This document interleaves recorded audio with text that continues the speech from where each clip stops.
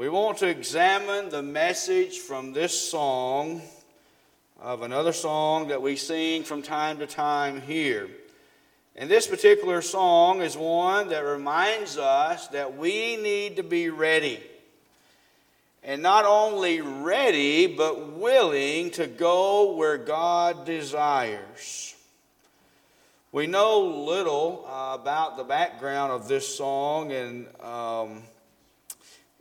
of this and others that the author who wrote it is, and it was published in the late 1800s.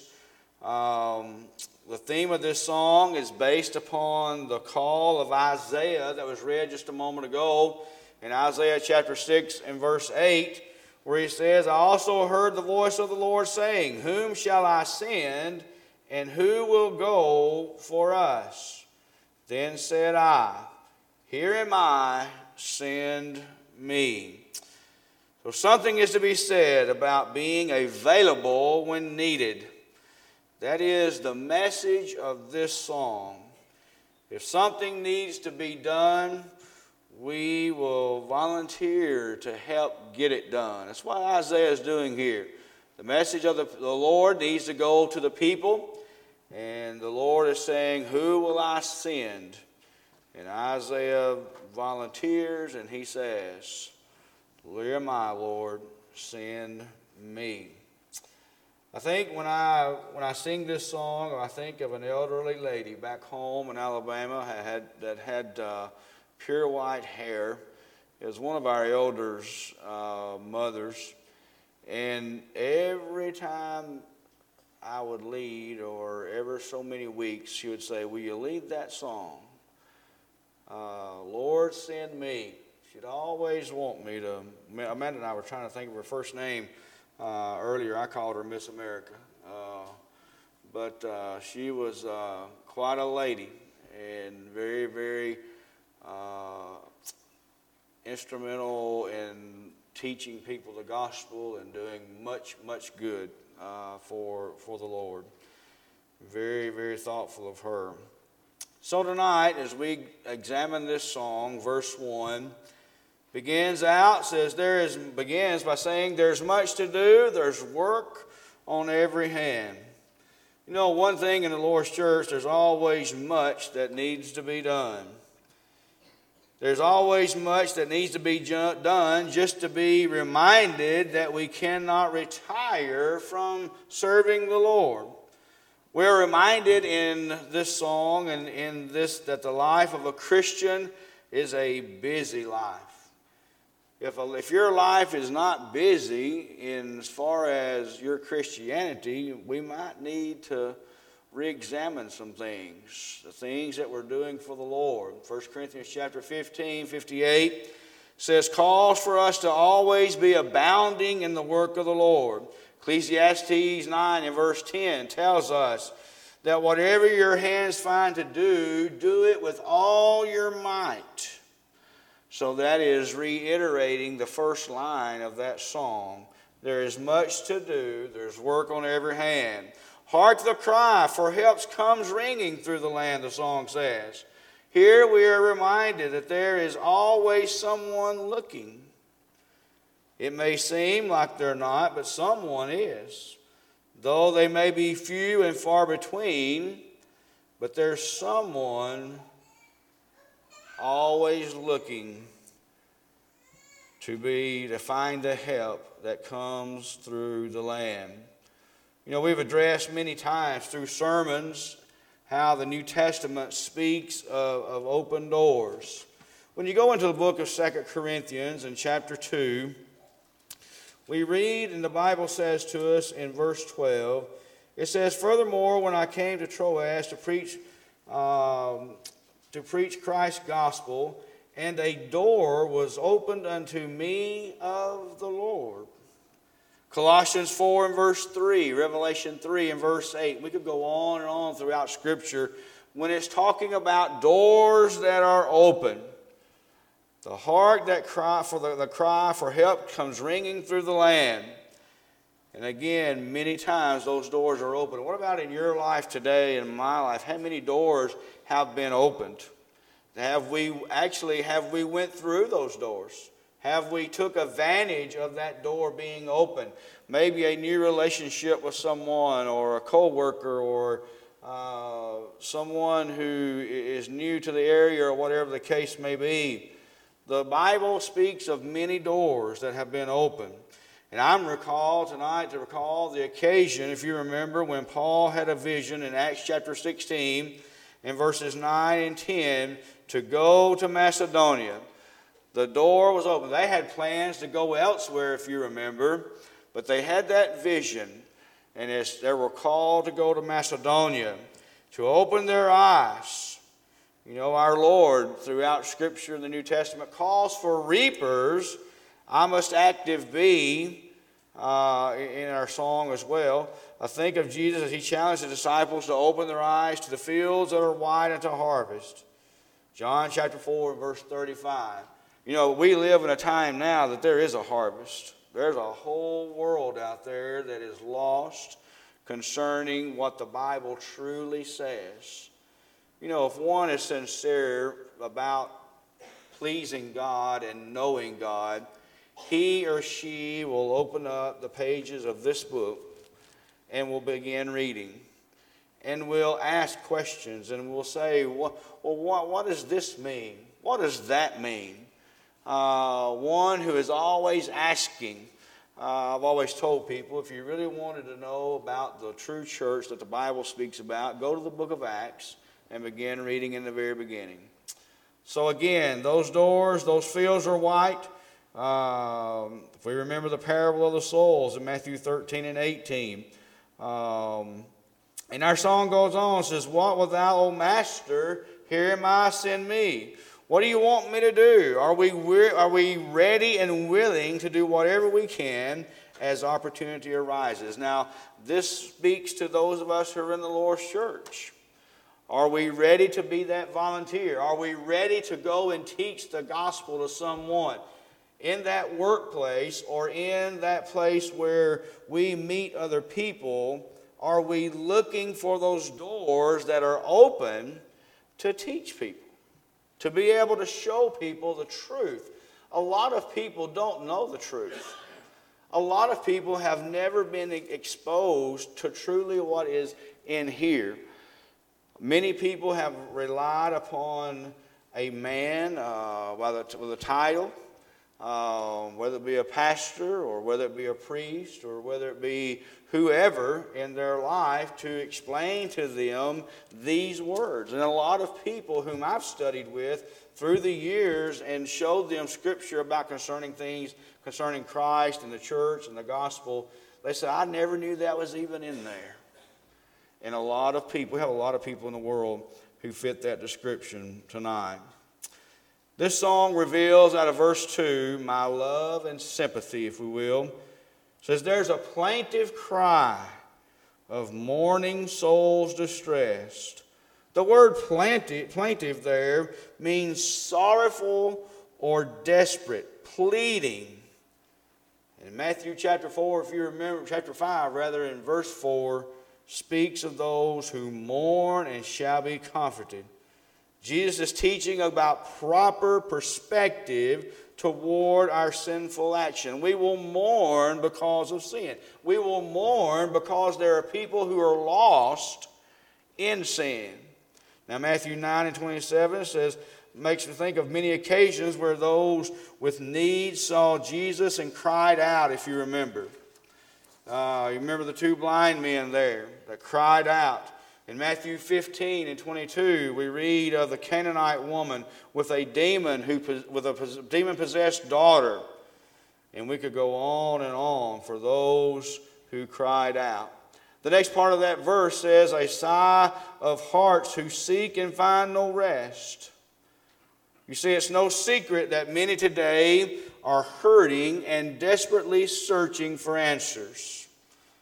This world that we live in tonight is very broken.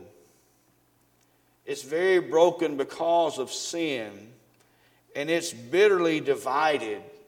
You don't have to go very far on our media or whatever to find those things. But you know the problem? Many people tonight and today across our nation and the world are looking in the wrong places for the answers. You see, Jesus, in the great invitation in Matthew 11 and 28 through 30, said that he would give rest. You know, to fix our world problems, the world needs religion. The world needs Jesus.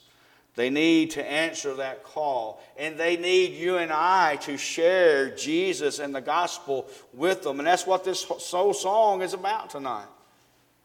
That sigh of hearts who seek and find no rest. Many people are hurting tonight. And the last part of that verse, or the next part of that verse says, "These should have my love and tender sympathy."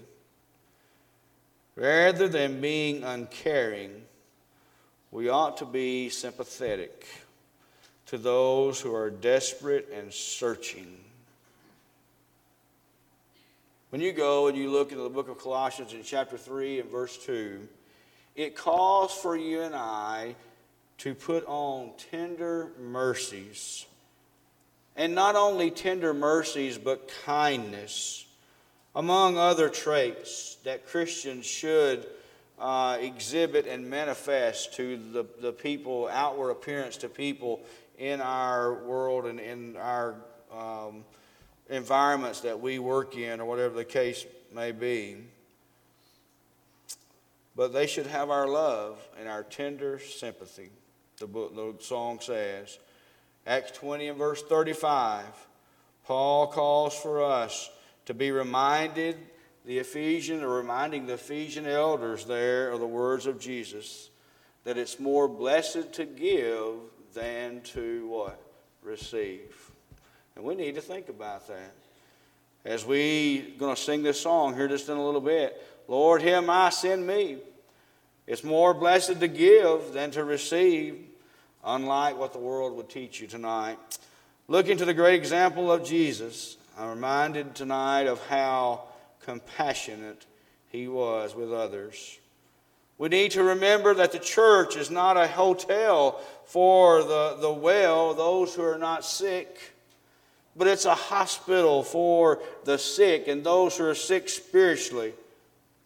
And not a physical sickness, but spiritually. And you and I ought to be open and be compassionate with others. And I ask that tonight, are we? Are we open and compassionate with others? Are we thinking about other souls? I know tonight that in your life there has to be somebody that does not know the truth. How compassionate have you been toward that person?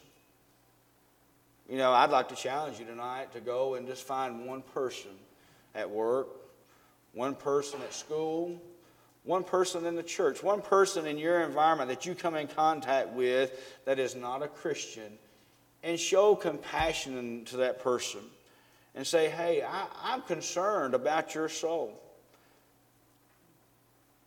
You know, you tell them there's a place that when we leave this world that we're going. We're going to one or two places.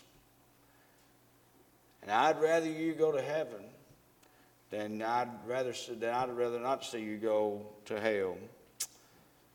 The book goes on and the song says, ready at thy bidding, here am I, send me. Are we willing to open our eyes and look for whatever opportunities might come our way? What about the third verse? When we look at the third verse, we look at what we call, or what we might think of as hungering souls. You say they're hungering souls who cry aloud for bread. Not literally bread, but Matthew 5 and verse 6 speaks of those who hunger and thirst after righteousness, doesn't it? For they shall be filled. They shall not be filled if we are not ready to go. They will not get what they need if we're not ready to take it to them. Now, there's a receiving part on their end that has to happen. But you know, you think about food. Food is about the basic needs to sustain one's life. And you know, that same thought process is true spiritually as well. There are many who are spiritually starving because they do not have access to the truth. And I guess we ask the question, what will we do about it tonight? With the bread of life, they're longing to be fed. John chapter 6 records Jesus, if you remember, feeding the 5,000 on one occasion. And typical of John, he says this is followed up with a message from Jesus. How he sought to turn their attention from the physical food, if you remember, to the spiritual food of his word. When you turn to that passage and you look in John chapter 6 and verse 27, he challenges them to labor for the food that endures to everlasting life. When you look in John 6 and verse 27, the Bible says to us, labor not for the meat which perisheth, but for that meat which comforteth, or endureth rather, unto everlasting life, which the Son of Man shall give unto you, for him hath God the Father sealed. That everlasting life. Says you'll not be hungry anymore.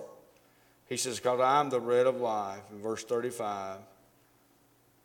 And you know, every person here tonight, every person in the world needs Jesus to sustain them.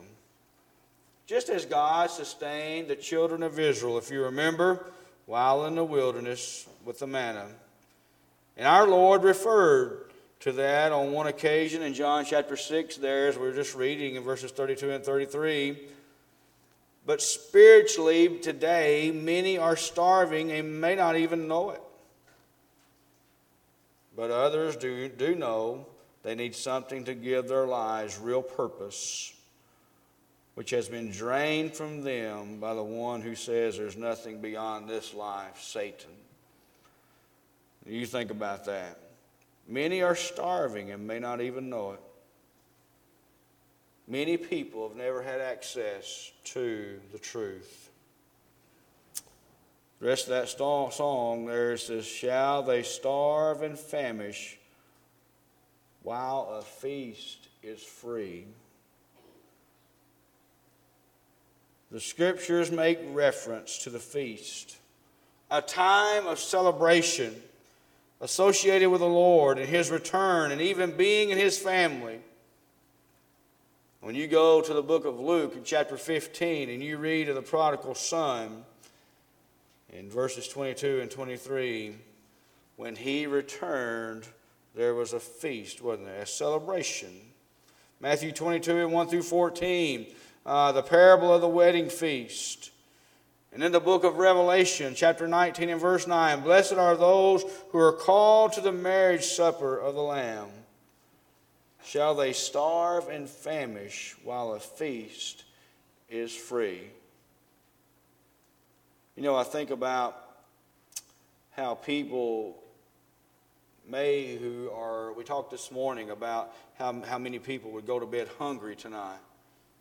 Some 850 million or something.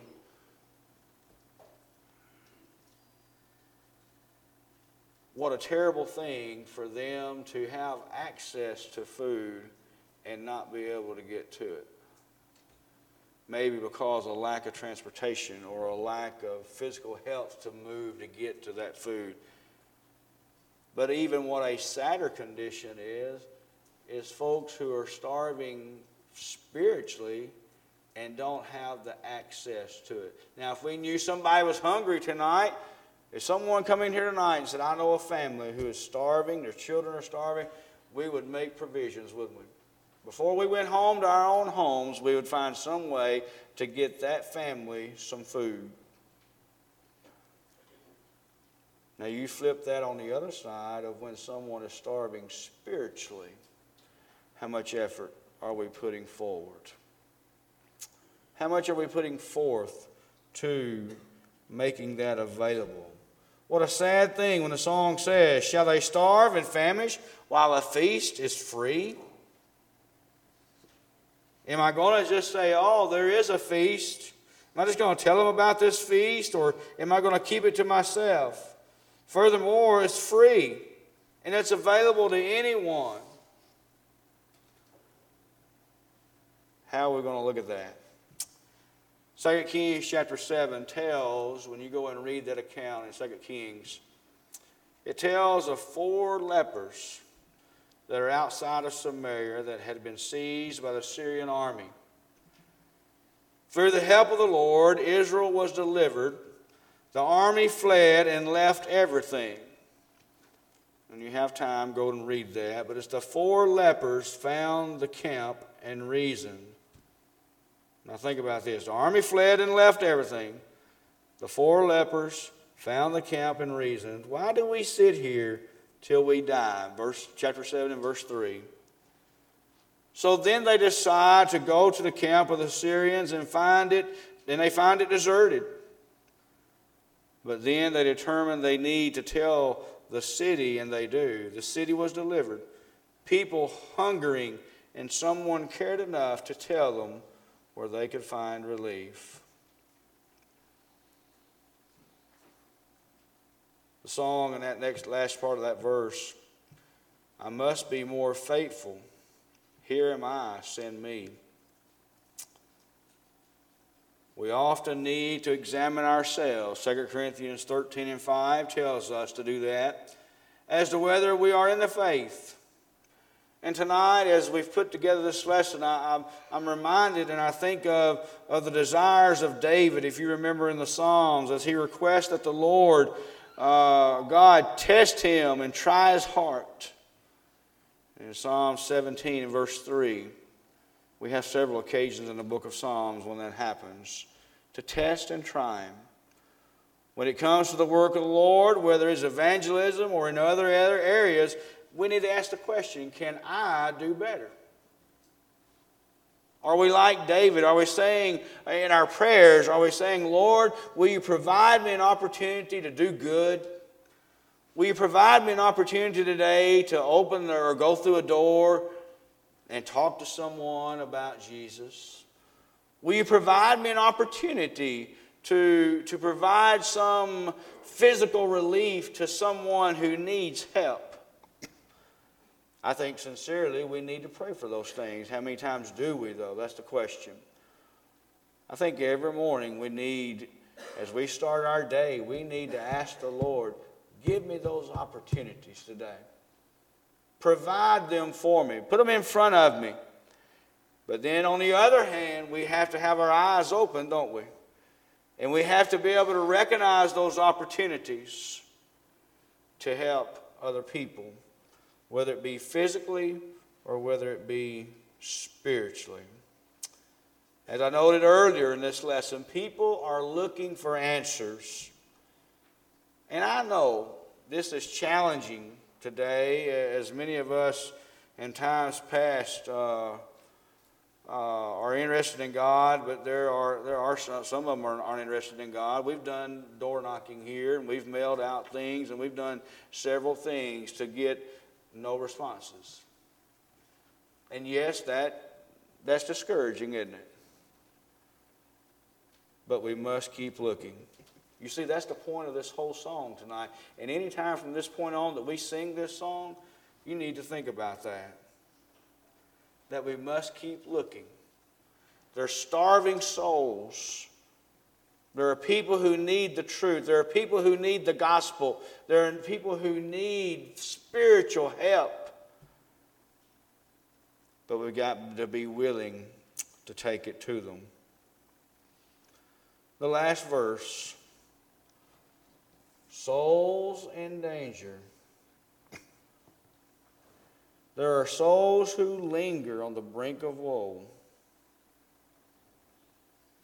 Not only do we see the troubles of this life, but there is a big picture.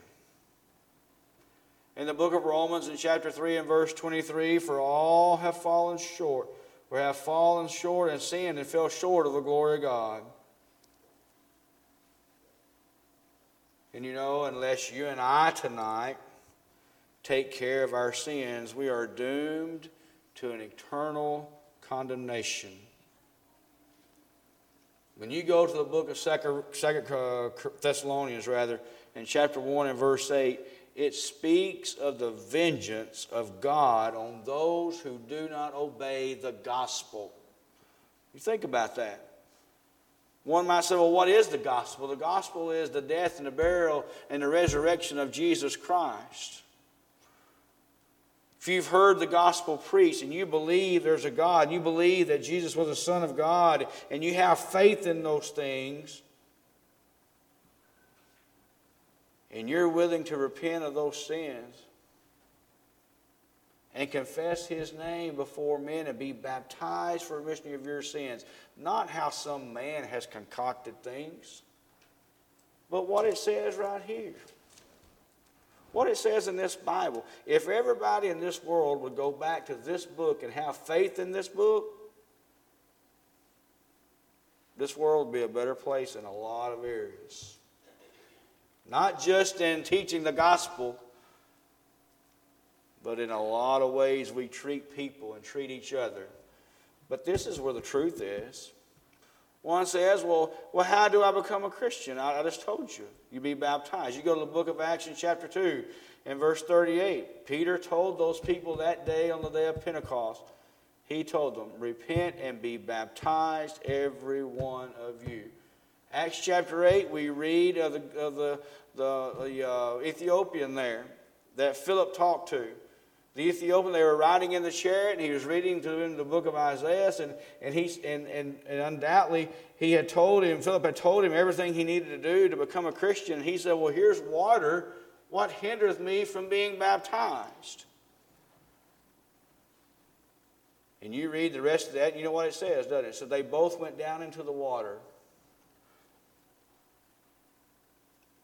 And you look and one says, well, what is baptism? Baptism comes from the Greek word baptizo. If you go and look it up and you really study that word baptism and baptizo, it means a full submersion. I have my own family members who are of the Methodist faith. And of course, every one of those of my family were sprinkled. You know, I don't find sprinkling in the Bible. I find a full submersion. They actually, in the passing of my dad and other things, they're cleaning out some things back home in my step-grandmother's house, and they had some books that were of the Methodist faith.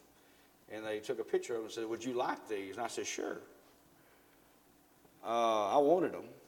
I wanted to look and be able to know more about how the Methodist folks and that side of the family has thought about their salvation. And no better way than to get their creed. But you know the one thing about the churches of Christ is we have no creed, do we? Our headquarters are in heaven. And our will of God is right here. And what we do right here is going to determine, because John chapter 12 and verse 48 says, these words our Lord is speaking are going to judge you one day. And those words he's talking about in John 12:48 are right here. Not in some man's creed or some man's way of thinking. What I'm telling you tonight is not my way of thinking. It's what the Bible says. That's the importance of this song. It says, Lord, I must not, cannot bear to let them go. That great commission that we've read about. Reaching the lost. 2 Corinthians 5:11, knowing therefore the terror of the Lord, we persuade men. Paul understood this and grieved when he heard of anyone who rejected God. When you go to the book of Romans in chapter 9 and verses 1 and 2, Paul, you can read there and see that Paul had great sorrow and continual grief in his heart because of the rebellious people of his time. Does the plight of the lost weigh heavy on us? Notice the words of this song. Let me go and tell them, brother, turn and flee. We need to teach repentance and obedience like the apostles did in the temple. And Paul, wherever he went. And the rest of that song says, Master, I would save them. Here am I, send me. This is simply a way of saying, I'm willing to do my part to win those people.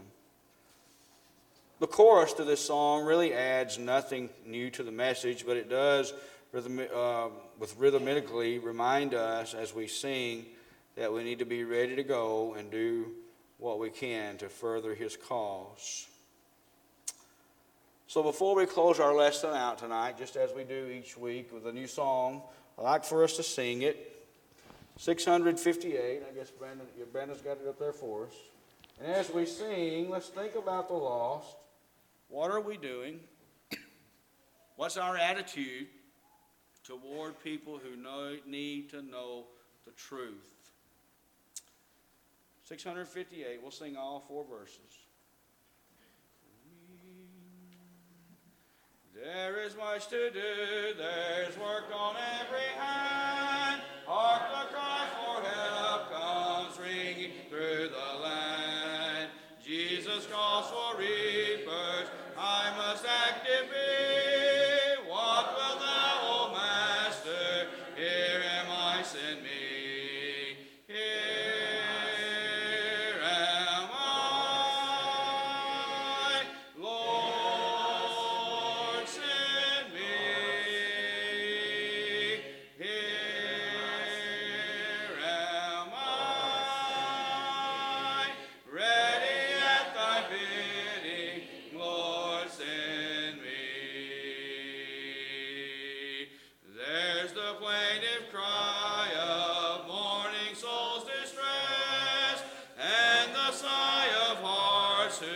Seek but find no rest.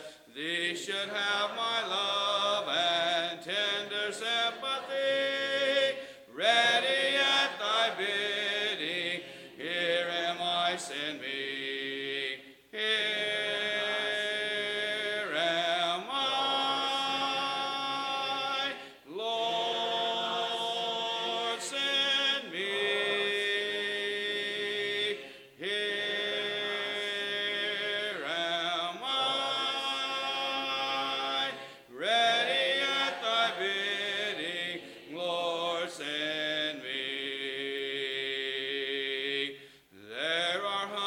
Souls who cry aloud for bread, with the bread of life they're longing to be fed. Shall they starve and famish while the feast is free? I must be more faithful. Here am I, send me.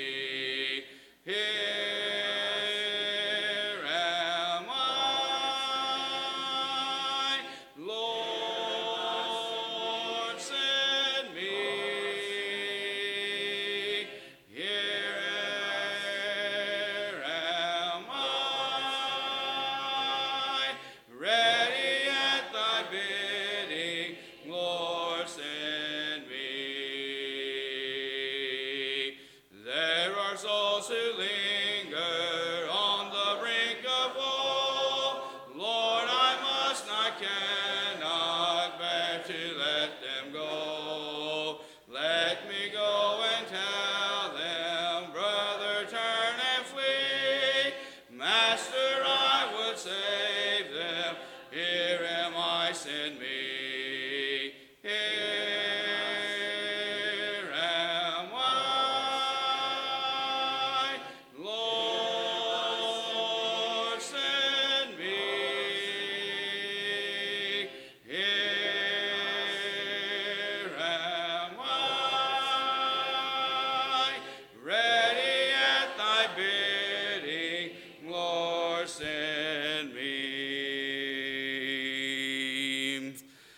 All right, one final observation. Some might see in this song the idea of maybe waiting for instructions. That is not the pattern of Scripture, as we know, nor is it the intent of this song. And it was not the intent of Isaiah, when we go back to Isaiah in our Scripture reading tonight, when he volunteered. He was already busy and working. But when the call came, he was ready to go right then. And I want to close with this scripture, 2 Timothy chapter 2 and verse 4. No one engaged in warfare entangles himself with the affairs of this life, that he may please him who enlisted him as a soldier. Now notice these last words. Am I ready to go for him? That's the question. Are you ready to go for the Lord tonight? Think about that. Are you ready to go? When's the last time that you talked to someone about their soul? How many opportunities have we spurned? The Lord may have opened many doors for you and I, and maybe we've not used those opportunities like we should. Tonight, be ready to go for the Lord. Tonight, if you have any sin that is present in your life and you need forgiveness of that, we most certainly encourage you to repent of that sin, confess it. Let us pray for you and pray with you. Maybe you need to become a Christian tonight and put him on in baptism and be a New Testament Christian. You see, that's the goal, is to teach people how to be a New Testament Christian. Not what some man has put together. There's one thing I've learned in my 52 years is that man will lead you wrong and man will let you down if you put all your trust in one man. But I can tell you one man tonight, our Lord and Savior Jesus Christ and his Father, our God, will not let you down. Here am I, send me. Are you ready to make and answer that call tonight? Whatever your need may be, please come. Together we stand and as we sing.